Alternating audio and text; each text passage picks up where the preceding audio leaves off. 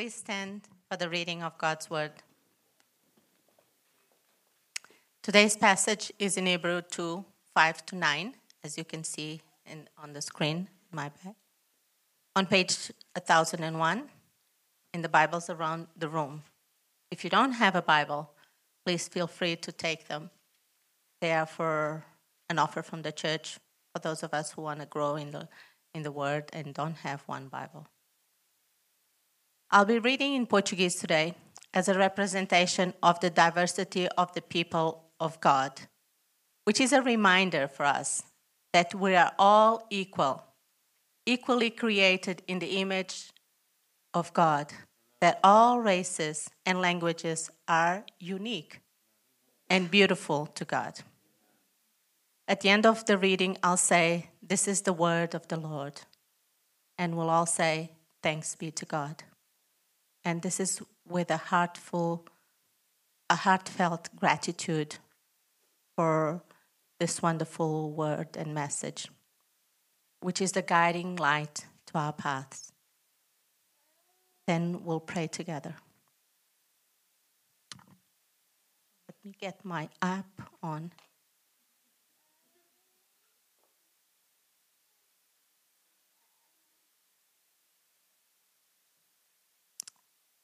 Porque não foi aos anjos que sujeitou o mundo futuro de que falamos, mas em certo lugar testificou alguém dizendo que é o homem para que dele se lembre, ou o filho do homem para que o visites.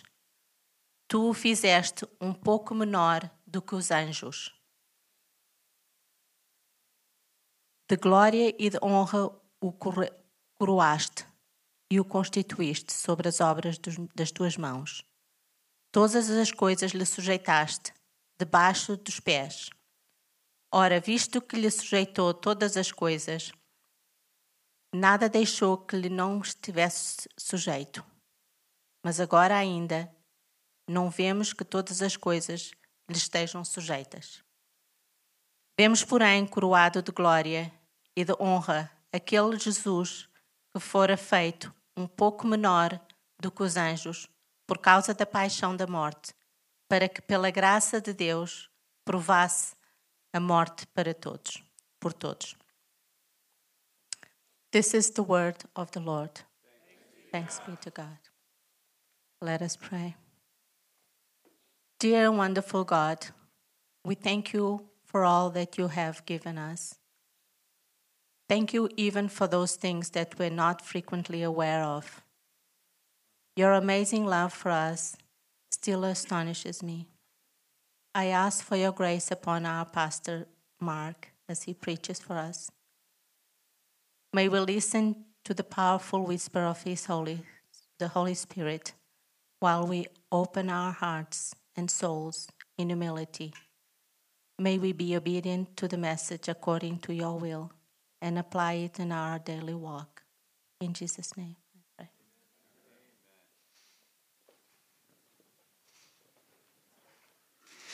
Good morning.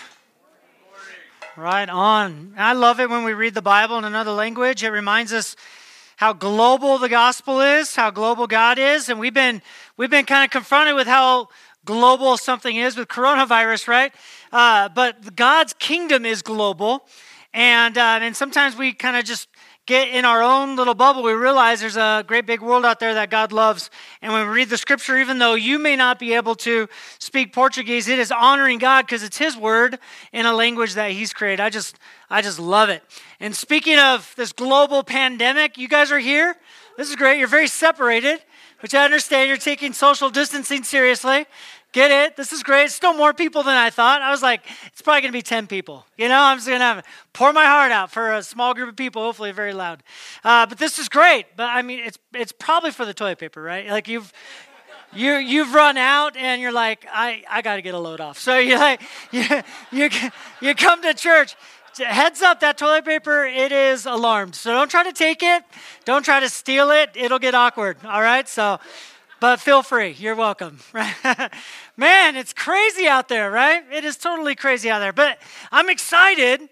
I mean, the passage we're going to be in this morning could not be a better passage for what's happening, and that's just totally not by accident, but by design of God. I mean, this is the verses we were going to preach, and at the same time on a day that many churches aren't even meeting today, which makes sense in light of everything, and yet we still feel pretty confirmed to get together here and get in the Word together until we know otherwise. But God's good, and this passage is perfect.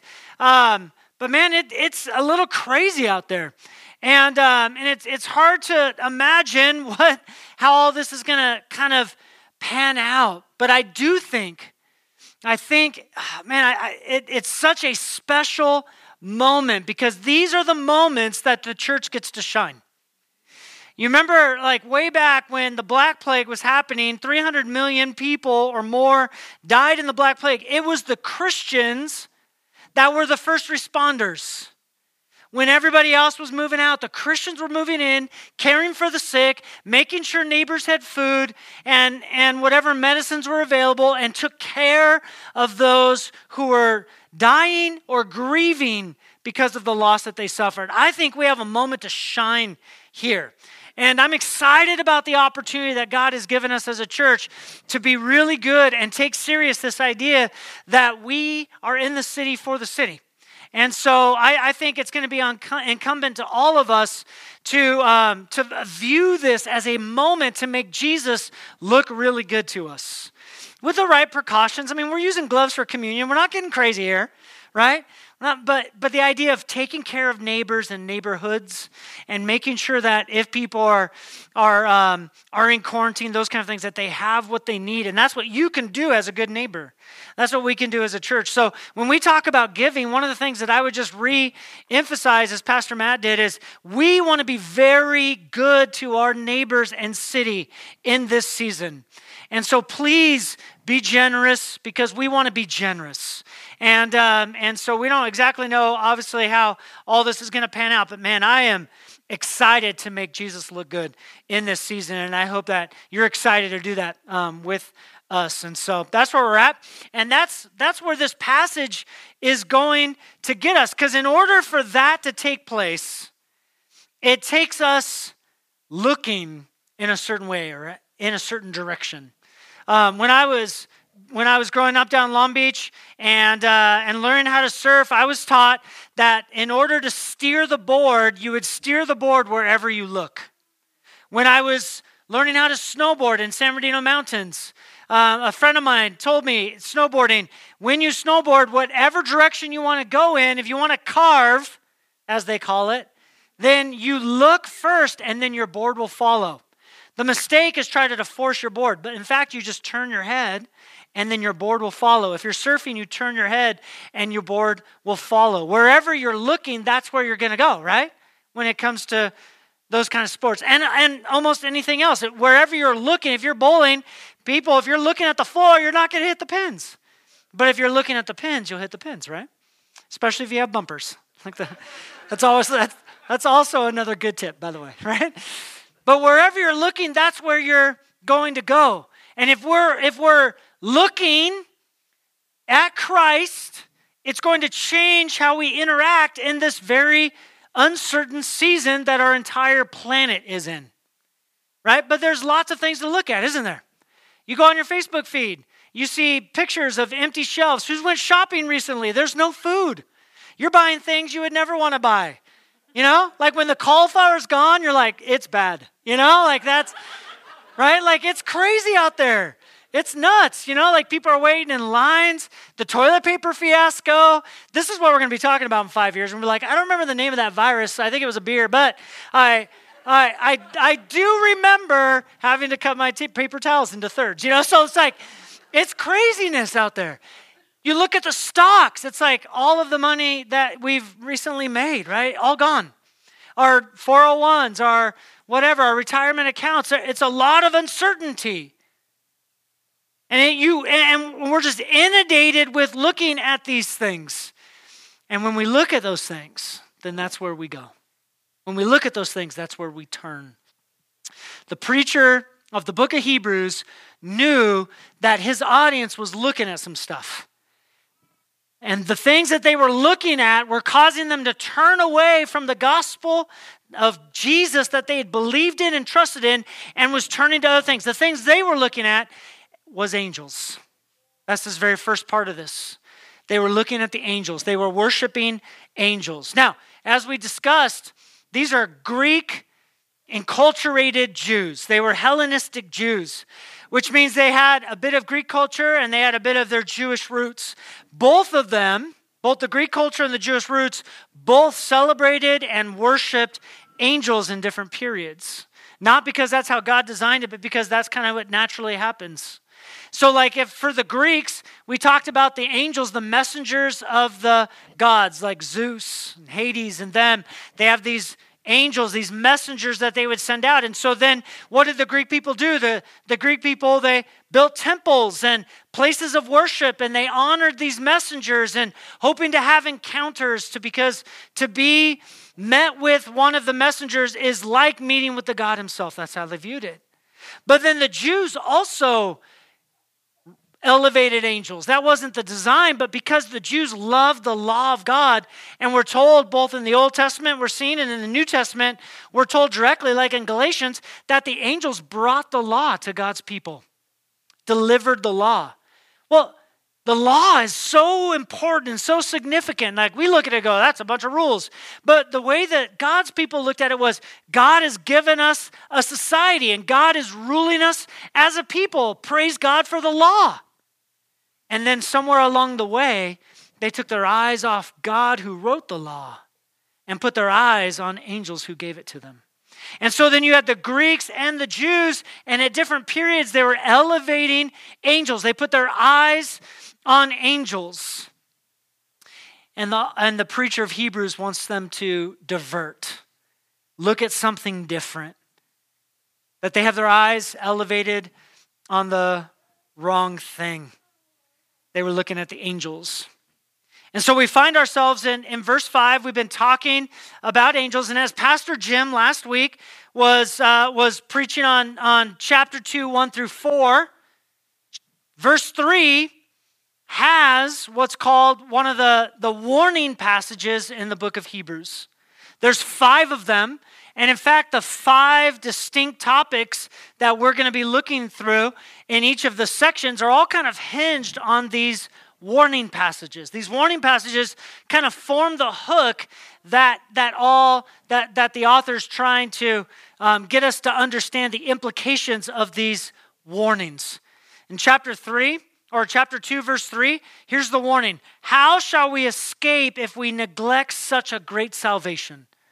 The warning is, if you take your eyes off Jesus and neglect the grace and the salvation of Jesus, how will you be saved? The rhetorical answer is, you won't. Now, lots of people, and we can be one of them at different times in our life, where we think all escape in a different way because Jesus is just another road of the same road of a different God or a different name, something to that effect. And so my spiritual reality is just another road, and Jesus is just another road. And so this great salvation that you're referring to, I'll get there if I just get there by a different name or a different religion. But the Bible, that's not how the Bible's saying it. The Bible is not saying, how shall we escape if we neglect any kind of spiritual experience? No, it's how will you be saved if you neglect such a great salvation?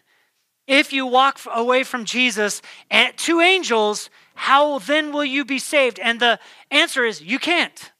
You won't. There's no other salvation apart from this great salvation. And they were looking to the angels, and the preacher wants them to divert and look at something different. So then we have verse 5. That's where we get into today. Verse 5. Verse 5 starts with this word for. And the significance of this word is it's connecting us back to this warning passage in verse 3 about the great salvation. Now, this word for, it's a more grammatical, it's a better way to speak than we do. We would use the word because. But it's actually the word for, which means the same thing. So it's like, how would you be saved if you neglect Jesus? How would you be saved if you neglect this great salvation? Because or for, that's the argument. It would be like, I don't know if your kids do this if you have kids, but when they come home from school, they eat first dinner. You guys know this, right? My kids do. They come home and it's like, a can of SpaghettiOs, a cup of noodles. And I know you're judging me, but it's their life, so I'm not arguing it. It's like, you want to eat it, go for it. Anyway, but they come home and they eat a bunch. And what do I say? When I come home, they're eating and they're making all this like first dinner thing. And I'm like, don't eat all that, for we're going to have dinner, right? That's like a nightly thing, I have to say. That's daily. I got to have this argument every day. I know this argument for very well. It's the idea of because. Don't eat now because we are about to have dinner, right? That's the idea. Don't worship the angels. Don't neglect this great salvation because or for. That's the idea. For it was not to the angels that God subjected the world. That's verse 5. It wasn't to the angels. Don't worship the angels. And by the way, don't neglect the salvation and worship the angels because it wasn't to the angels that God gave control of the world over. That's verse 5. Now, what verse 5 is doing is not only addressing the angel issue, but giving us a deeper understanding of what this great salvation means in verse 3. What does this great salvation mean in verse 3? Well, we're told in verse 5, it was not to the angels that God subjected the world to come, of which we are speaking, which is the connection for us is, do you know what the preacher of Hebrews is speaking? He's speaking about a great salvation. What's the great salvation? It's the world to come. That's the logic. That's the idea. This is this great salvation. It's not that everything in our life right now gets worked out exactly how we would want it. That's not great salvation. Great salvation is a future. It's a world to come. And it wasn't a world to come that was handed to the angels. That's the argument. This great salvation in which we are speaking. God didn't give authority to bring about this world to the angels. Okay, so great salvation means a world to come. And then verse 6 through the first part of 8, the preacher is going to give us a better idea of what does this world to come actually mean. Verse 6, it has been testified somewhere. I love that phrase. You know who wrote this little thing he's going to quote? King David. You know that guy? Pretty famous dude, right? He doesn't say, as it's been said by King David, whom everybody knows, pretty famous guy. It'd have been like, that one guy who said 7 years ago, you mean Abraham Lincoln? Yeah, that's who I mean. Yeah, that's how he quotes King David, which I just find funny. It's been testified somewhere. And then Psalm 8. He's going to quote Psalm 8 by King David. What is man that you are mindful of him? Or the son of man that you care for him? You made him a little lower than the angels. You have crowned him with glory and honor, putting everything in subjection under his feet. Now, we're pros in Psalm 8. I don't know if you remember, just a couple weeks ago, we taught Psalm 8 in our attribute series. Do you remember the attribute, God is majestic? Psalm 8:1 starts with, how majestic is your name, right? And we talked about the character trait of God's majesty. That's this psalm, so we already have an idea. And part of that teaching, we saw that God was inviting man and woman, God was inviting his people, made in his image, to one day rule the world, work in and with God, to oversee creation. And that's what the Psalm 8 is all about. This great salvation, which is future focused, the world to come. And what is the world to come? Look at in the last part here. You made him a little lower than the angels. You have crowned him with glory, not glory and honor in the world to come. And what? Putting everything in subjection under his feet. The world to come is when everything gets rightly ordered with God, us, and creation. It's the garden life. You remember in the garden, they were to go out and subdue the garden, right? They had a job to do. But then they sinned, and the garden that they were meant to subdue now subdues them, right? They were to rule over the animals.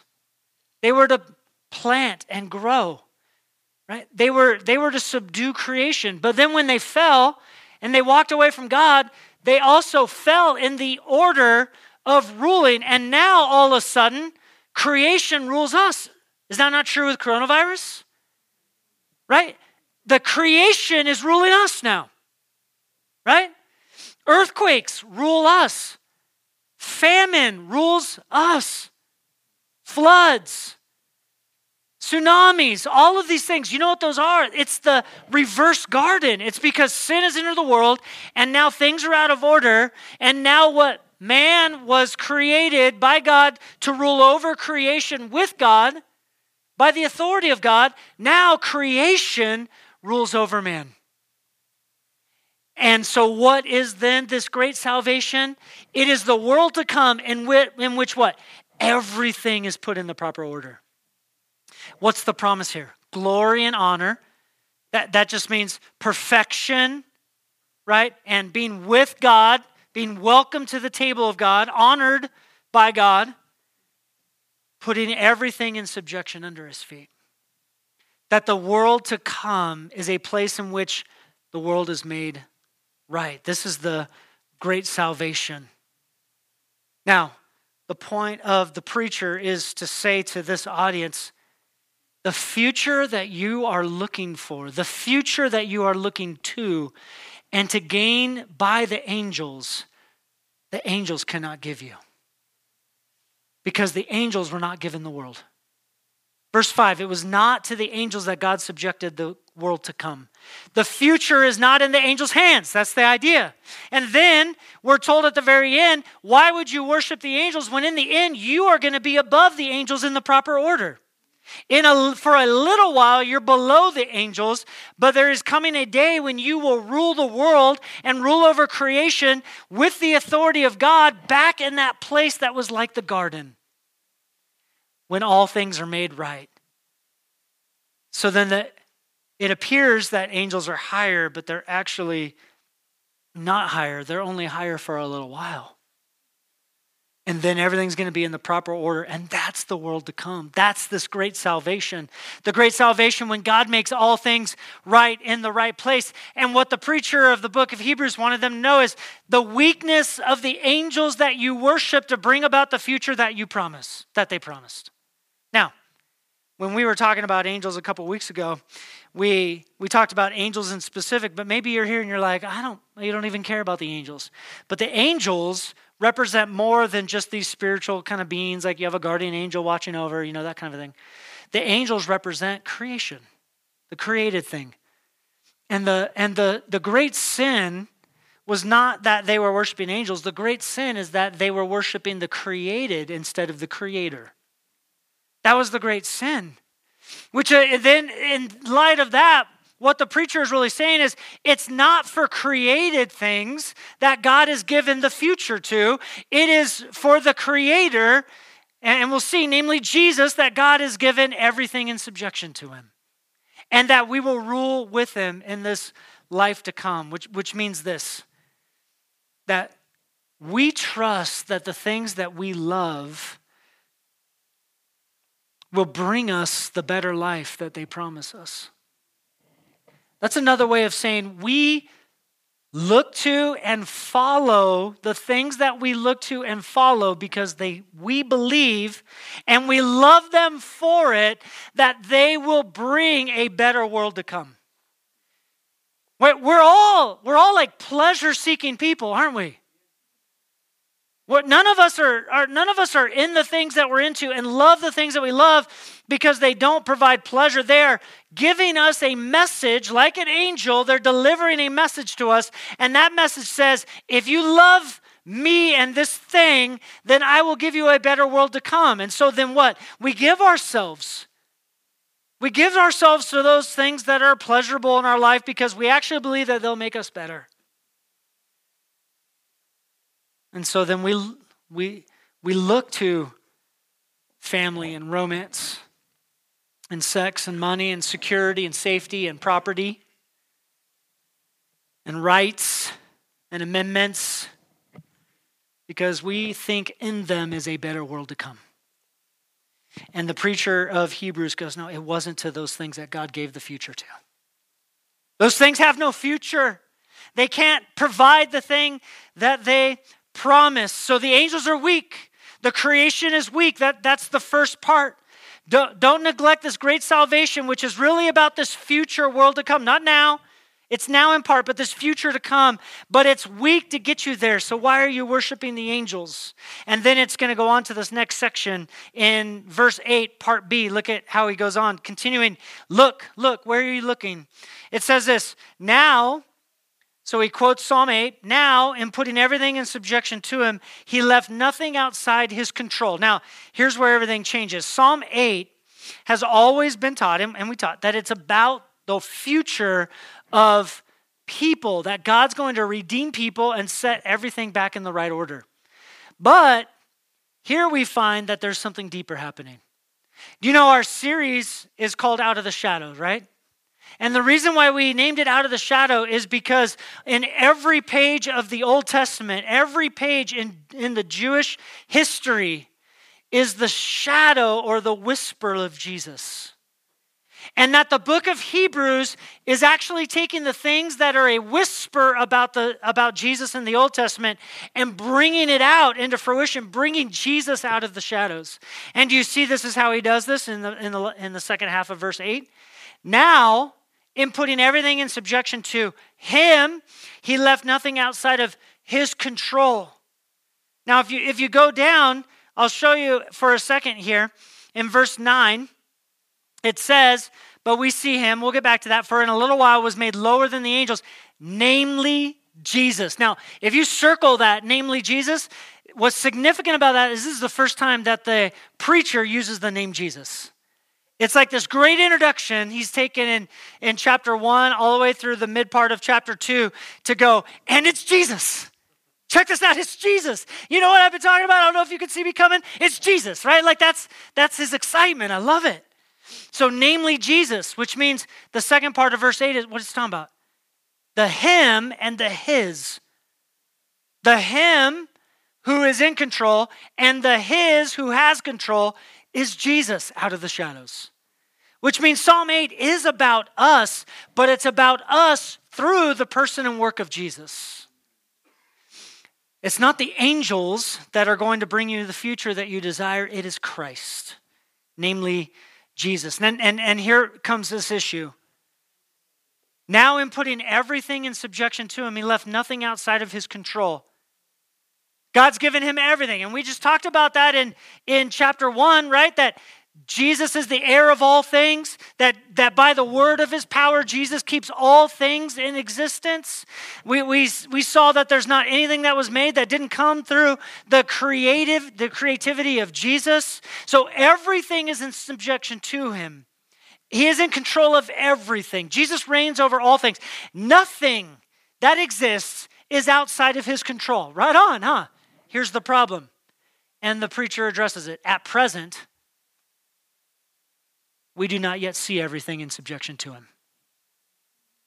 The angels are weak, but then here's the conflict. What we know is in conflict with what we see.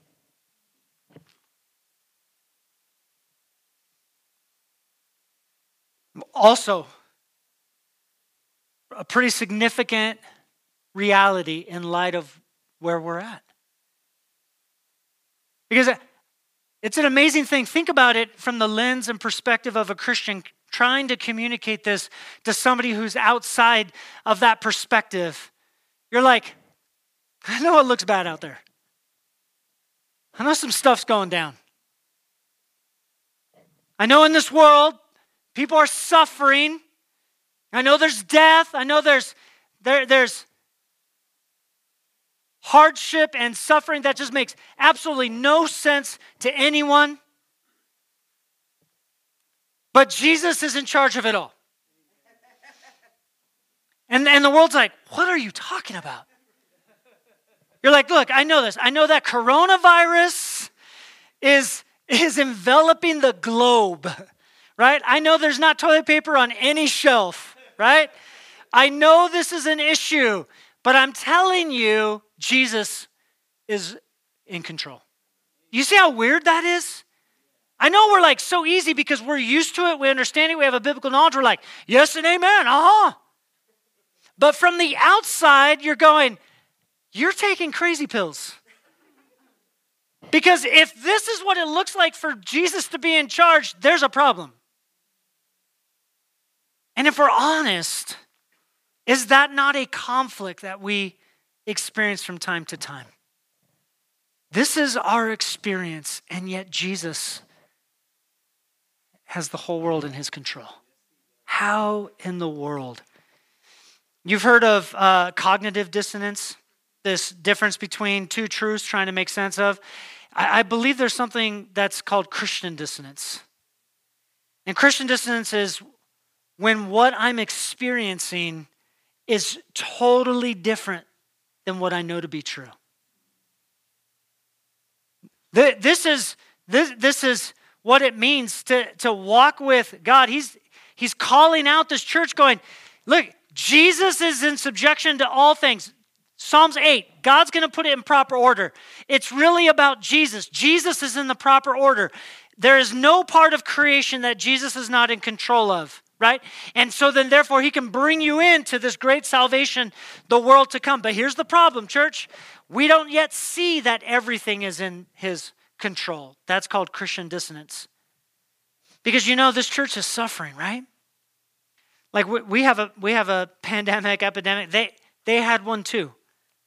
They were being removed from their homes. They were refugees fleeing Israel, fleeing where the gospel was birthed in Jerusalem. And then they were first and second generation Christians being scattered through the known world. And these Christians have shown up now in Italy, who this preacher is preaching to. And you know what? They have lost homes. They have lost inheritance. They have lost jobs. They have lost credibility. They have lost seniority. In Sacramento is one of the largest Afghan populations that come over as refugees. And when we were over there, we were working with these Afghan populations. And some of the people that I had met one guy who in Afghanistan was a doctor, affluent and successful, but because of war, he ended up fleeing. And he arrived here in Sacramento, and now he washes dishes at a restaurant. Because the credits don't transfer over, the experience doesn't transfer over, the hospital stuff doesn't transfer over. Here in the U.S., it's as if that life never existed. And you just break for a man like that, right? That's the church that this author is preaching to. They were fleeing, they were scattering all over the European continent, running for their lives because they were under great persecution. And so when the preacher's like, hey, church, I know you're running for your life. I know you've given up all of these things. You've left everything behind. I know you have no credibility in your new environment. I know you're trying to adopt their Hellenistic culture to fit in and find jobs and learn the language and all of those things. I know it doesn't look like Jesus is in charge. I know you gave your life to Christ and now you're running for your life. I know that it doesn't look like Jesus has everything in subjection to him. But he does. And we have to be honest that sounds crazy sometimes, right? So then, what's the preacher lead us to? And this is where it gets good. Verse 9, look. At present, we do not yet see everything in subject to him. Verse 9, but we see him. That's amazing. Now it goes back to wherever you look is where you're going to turn, right? And wherever you look and whatever you're looking at, you'll ultimately embody that thing or the message of that thing. And here's what the preacher of Hebrews goes, no, look at him. Look at him. We see him. I know you're in conflict with the reality of Jesus being in charge and the reality of your experience. Look at Jesus. If you look at your experience, your faith will fail. But if you look at Jesus, you'll be able to navigate this. That's the idea. Ultimately, the preacher of Hebrews is encouraging the church, fix your eyes, not your experiences. But what we try to do, our great temptation, especially when we're in discomfort, pain, grief, uncertainty, anxiety, out of control, spiraling, subject to a virus we can't see, and no matter how many times I wash my hands, it's not up to me. I'm just here. It could happen today. Look at him, see him, put your eyes on him. Don't try to change, don't try to fix your experiences, fix your eyes. That's the point. Now, we try to fix our experiences because if Christian dissonance is a thing, psychology teaches us about cognitive dissonance that what we are always trying to do is we're always trying to find equilibrium between the two truths we can't make sense of. And I think as a Christian, what we're often trying to do is find out how to make sense of the differences between my experience and the reality that Jesus reigns. And I think we tried to do this in four ways. We try to fix our experience. I think in the first way we do this, we try to change our experience, or we try to change our beliefs to make sense of the difference between Jesus' reign and rule and my experiences. So it looks like this. We try to change the experience by saying, I'm not going to be a Christian anymore. And then we have all these deconversion stories that many people in our culture have. I grew up a Christian, I was a Christian, and then as I became an adult, I realized there's too much pain and suffering in the world for Jesus to be real, and so therefore I walked away from Jesus. And what that is trying to change the experience to make sense of the rule of Jesus and the pain in the world. So we say things like, I just won't be a Christian anymore. Or we try to change the belief, which is, I'll just blame it on the devil. Because I can't make sense of a Jesus who is in charge and reigning and everything is in subjection to him. He's in the right order, in the proper place. And yet my experience has such suffering. Maybe that's because there's power in the hands of demons or in Satan to do things in my life, and God allows that to happen. So there's a guy that I have Facebook friends with, and he posted something even yesterday about the coronavirus. Here's a great example. Now, he's a Christian. I know he loves Jesus, but he's a bit sideways in how he's viewing it. But he literally posted how every aspect of what the coronavirus is doing in our culture is actually a particular demon that's controlling it. So one of the things that he posted was, you know how the coronavirus kind of came from nowhere, we're not exactly sure. It has kind of uncertain origins. Was it a lab? Was it a bat? Whatever it was, right? It's kind of uncertain. So he posts on there, this is literally what he posted. He posted on there and said, the coronavirus has an uncertain cause, which means it's the spirit of the demon of confusion. And then he threw a couple verses that don't really address it, but threw a couple verses out there and said, this is how you fight the spirit of confusion. Do you know what that is? That's trying to make sense of Jesus being in charge, and yet this is our reality. And it's trying to find equilibrium through what? A different belief, changing what I really believe or changing what I'm experiencing. But the Christian life is meant to be lived in Christian dissonance. That both these things are true, right? The second way we try to change our experiences is that we'll try to justify our experience or belief by changing the conflict. And this is how people do it. People go, okay, well, I'm experiencing hardship in my life. It must be because harder is better. It must be because Jesus is more honored the harder that I have to fight. Well, that's not true, actually. But people are caught up in like, well, if it's easy, then it must not be really of God. God would only call me to do really difficult things, and so therefore I'm justifying the difference between my experience and God's control by saying, no, this is harder, so then therefore it's better worship. Or thirdly, we justify our experience or belief by adding new behaviors and beliefs. So things like this. We might say, things are happening in my life because I don't have enough faith. Or we might say, this thing is happening to me. I'm experiencing this sickness or cancer or this hardship because I don't do enough Christian things. I can't tell you how many times I've talked with people who are going, you know what, I've really let my prayer life slip. I haven't been following Jesus, and it makes sense now why I lost my job. And it's like, maybe there's a correlation, but it has nothing to do with because you stopped praying, you lost your job, right? But these things are all happening. But the idea is, it's like, okay, well, I'm not doing enough Christian things, so then therefore God took this from me. Or this is happening because I don't have enough faith, because I can't believe that Jesus would just sit there and let this happen, so then therefore it must be me. I'm going to take control of it and go, I don't have enough faith, so therefore Jesus can't work. How many people have said, there can't be miracles where you don't have faith? And they go to that verse and says, well, Jesus couldn't do miracles because the people didn't have faith. That's not an exact reality. None of us have enough faith. It's all by grace. I listened to a podcast a couple weeks ago where somebody was asking Pastor John Piper a question, and he said, I know the Bible says you just need faith like a mustard seed. And recently my dad was diagnosed with stage 4 terminal cancer. And he said, I prayed with all my faith, and in the hospital, even after my dad lost consciousness, I prayed, and I prayed, and I prayed, and he still died. And he said, Pastor John, did my dad die because I didn't have enough faith?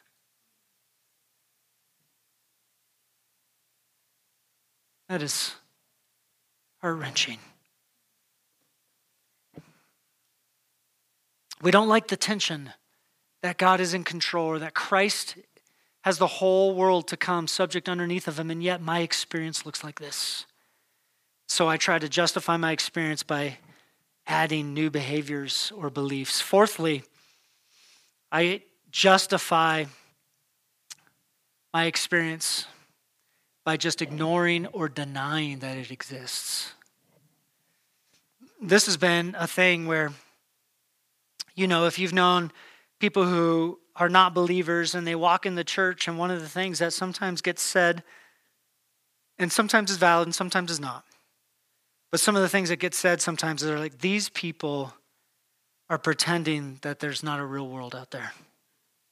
And maybe in your journey of coming to Christ, maybe when you came to the church, you're like, I've met some people where they were just completely fake, put on the smile. And it's like we just kind of ignore that this tension exists. We're like, there's no struggle. Hallelujah, Jesus is alive, and it's like, you're not accounting for reality. The Bible doesn't say Christians don't grieve. The Bible says Christians grieve differently, but they grieve. They cry, they weep. We're told, weep with those who weep, grieve with those who grieve, celebrate with those who celebrate. That's what Romans tells us. So the idea that we just ignore it and put on a happy face and go, there's no struggle, Jesus is good, he's alive. Brother Larry's not with us anymore, but hallelujah, like that kind of a thing. And then we come across totally fake. And what is that? It's trying to fix our experience. All these things are about fixing our experience. What are we supposed to do? We're supposed to see him. We don't fix our experience, we fix our eyes. And when I say fix our eyes, I mean it in both ways. One is our eyes are broken, right? We need our eyes fixed. That's the Holy Spirit's work. But two, we need to fix our eyes in the sense of we need to stare, gaze, strain, look at him. We see him. Now, when it says we see him, what are we supposed to see? We're supposed to see his experience. See, the whole thing is that my experience and Jesus reigning does not line up. What am I supposed to see? I'm supposed to see Christ's experience. Look how it breaks down. It says this, we see him. Now he's going to give us the experience of Christ, who for a little while was made lower than the angels, namely Jesus. So there we are again. But we see him, namely Jesus, who for a little while was made lower than the angels. That's connecting to Psalm chapter 8, isn't it? Psalm chapter 8 says, for a little while we're lower than the angels, and then we are given the great salvation, which is the world to come when everything is set in the right order. But Jesus for a little while was made lower than angels. What's the hope? The hope here is, or the idea here is about the incarnation. That Jesus left the throne of heaven, that Jesus left glory and honor and became like us, one of us, took on flesh and lowered himself below the angels just like us. Which means his experience, he put on our experience. Not only did he put on our flesh, he put on our humanity and everything related to being human, which is our experience. He humbled himself and lowered himself. Therefore, here's the idea of the preacher. Therefore, if Jesus came down to the lowest rung, why is it so weird that Christians would too? Why is it so different?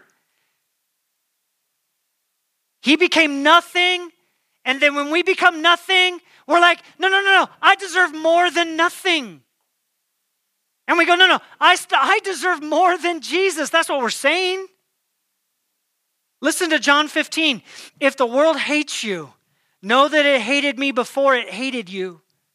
If you are of the world would love you as its own. But because you're not of the world, because I chose you out of the world, therefore the world hates you. Remember the word that I said to you, a servant is not greater than his master. If they persecuted me, they'll also persecute you. And we look at that verse and go, oh man, like I don't like it, but do I really believe that? The servant is not greater than the master. But is it not true that we are working so hard to gain for ourselves an experience that is greater than Jesus? And we look at Jesus and go, okay, well, Jesus, who is perfect and holy, lowered himself and became nothing. Isaiah tells us there was nothing in him appealing. He didn't have good looks. He didn't have a good life. He was humble and poor and nothing and became a servant and then surrendered unto the cross. And we look at that and go, I want something better. I want a better experience than Jesus. Really? The servant is never greater than the master. If the servant wants to be greater than the master, then that is not your master. So first, as we look at the experience of Jesus' incarnation, if Christ, then me, church, is what the preacher is saying to these Christians hurting in Hebrews. Do you want a better life than Christ? Why do you want a better life than Christ? And then it goes on. The second thing we're meant to see is it says, crowned with glory and honor because of the suffering of death. So first, we're to see the experience of Christ in his incarnation. Secondly, we're to see the glorification of Christ through suffering. Because of suffering death. So we're not talking about death itself. We're talking about the process of the suffering of death, which is also our human experience. And that out of the suffering of death, what happened? Jesus was crowned and given honor. Also comes out of Psalm 8. He was put in the proper order because of what? Because of suffering, he got ordered. He got glory. He got honor because of suffering death. And the word here, crowned, is a continual crown. He was crowned continually because of his suffering. Therefore, his experience through hardship and suffering brought glory and honor. Therefore, our experience of what we are experiencing in light of the sovereignty of God is bringing for us glory and honor in the way that it brought Christ. We're told that 2 Corinthians, really familiar, for this light and momentary affliction, right? We know this verse. Do we believe this verse? This light and momentary affliction is preparing for us an eternal weight of glory beyond all comparison as we look not to the things seen, experience, but to the things that are unseen, Christ. For the things that are seen, experience, are transient, but the things that are unseen are eternal, the world to come, the great salvation. Yeah, do you see it? It's all there. Gosh, it's like somebody wrote this Bible on purpose. Which means what? Listen, if you get coronavirus, you are getting that virus because in getting that virus, you are being prepared for a weight of glory that would not otherwise come if you didn't have it. Now that's if they get a mild form or a severe form. This light and momentary affliction is preparing for me an eternal weight of glory and honor in the world to come that I would not otherwise know. And because I know that, I'm keeping my eyes on Christ, who is unseen. At present, we do not see him having subjection over all things. Which just means this: you are experiencing now in order to experience then. You are experiencing grief, hardship, loss, darkness, physical pain, uncertainty, loss, so that you can experience joy and glory and weight. Oh man. And you're meant to see it in Christ. And thirdly, you're meant to see the experience of Jesus in his death, so that by the grace of God, he might taste death for everyone. So we're to look at his incarnation, we're to look at his suffering, and then we're ultimately to look at his death, and it all revolves around this word taste. And this idea of taste is an idiom of the day. It was just a statement of the day, and it meant to experience the whole. When you said the word taste, it meant to experience the whole, which is why I'm making this whole sermon about the difference between God being over all things and my experience. Because at the very end here, what we're told is that Jesus experienced death for everyone. And what it is an argument from greater to lesser. Meaning this: the Bible says death is the greatest enemy. Not Satan, not the demons, not the spirit of confusion. Death. In fact, we're told in the Bible that the last enemy to be killed is death. Death is the greater enemy because it is the tool that the devil uses to tempt us and to keep us from having faith in Jesus. And from surrendering our life to Jesus, because we're afraid of death to some degree. Death is the great enemy. Is this not a reality that we were all shocked by in the Kobe incident? Because how does a man so successful, young, prevalent, talented, famous, die in a nonsensical helicopter crash? Because death is a great enemy. And there's nobody that beats it. And that's part of the reason why we respond the way we do in such a tragedy. Because if Kobe, then me for sure. That's how we think. That's how we think. It's a great tool. It's a great weapon of the enemy, and God's going to kill it. And what we have here is Jesus tasted death for everyone. His experience, death, so that by his experience, no death. And it's an argument from greater to lesser. If the greatest enemy, then whatever your experience is a lesser enemy. Keep looking at Jesus. That's the idea. Because he became our substitute and experienced death for all of us. And then it says why? By the grace of God. And here's the pinnacle argument in Hebrews chapter 2, 5 through 9. The grace of God. We are people who are meant to experience not the fullness with our eyes and our experience, the complete control of God. We are meant to be people who live in the Christian dissonance, because in that spot is the experience of grace. And that experience of grace is so far profound, more profound than we can realize. It is so significant. It's not just thrown in there, by the grace of God. No.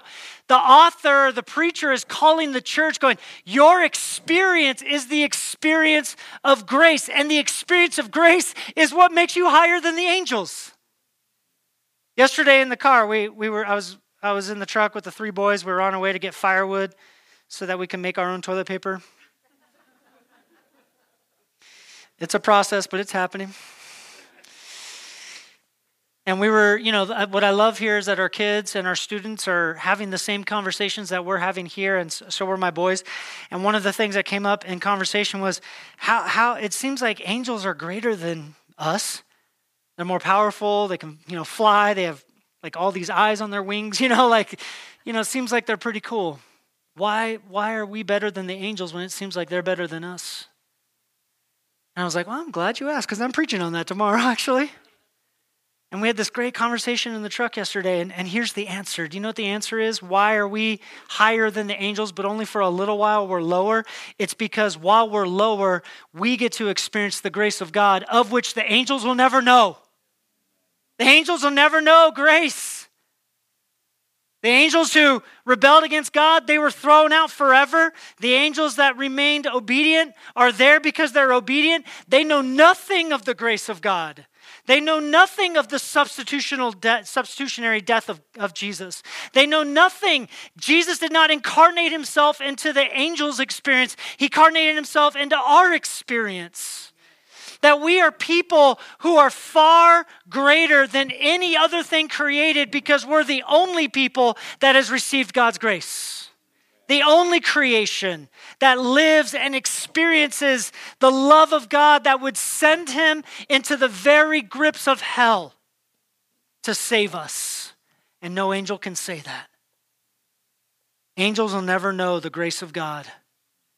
And we're greater in this life with the dissonance between our experience and Jesus' control, just so that we will know his grace and depend on his grace and abide by his grace and be in love with his grace and be changed by the experience of grace. And when we fix our eyes on the experience of Jesus, all of our experiences get rightly ordered, fulfilling the very great salvation that we were promised.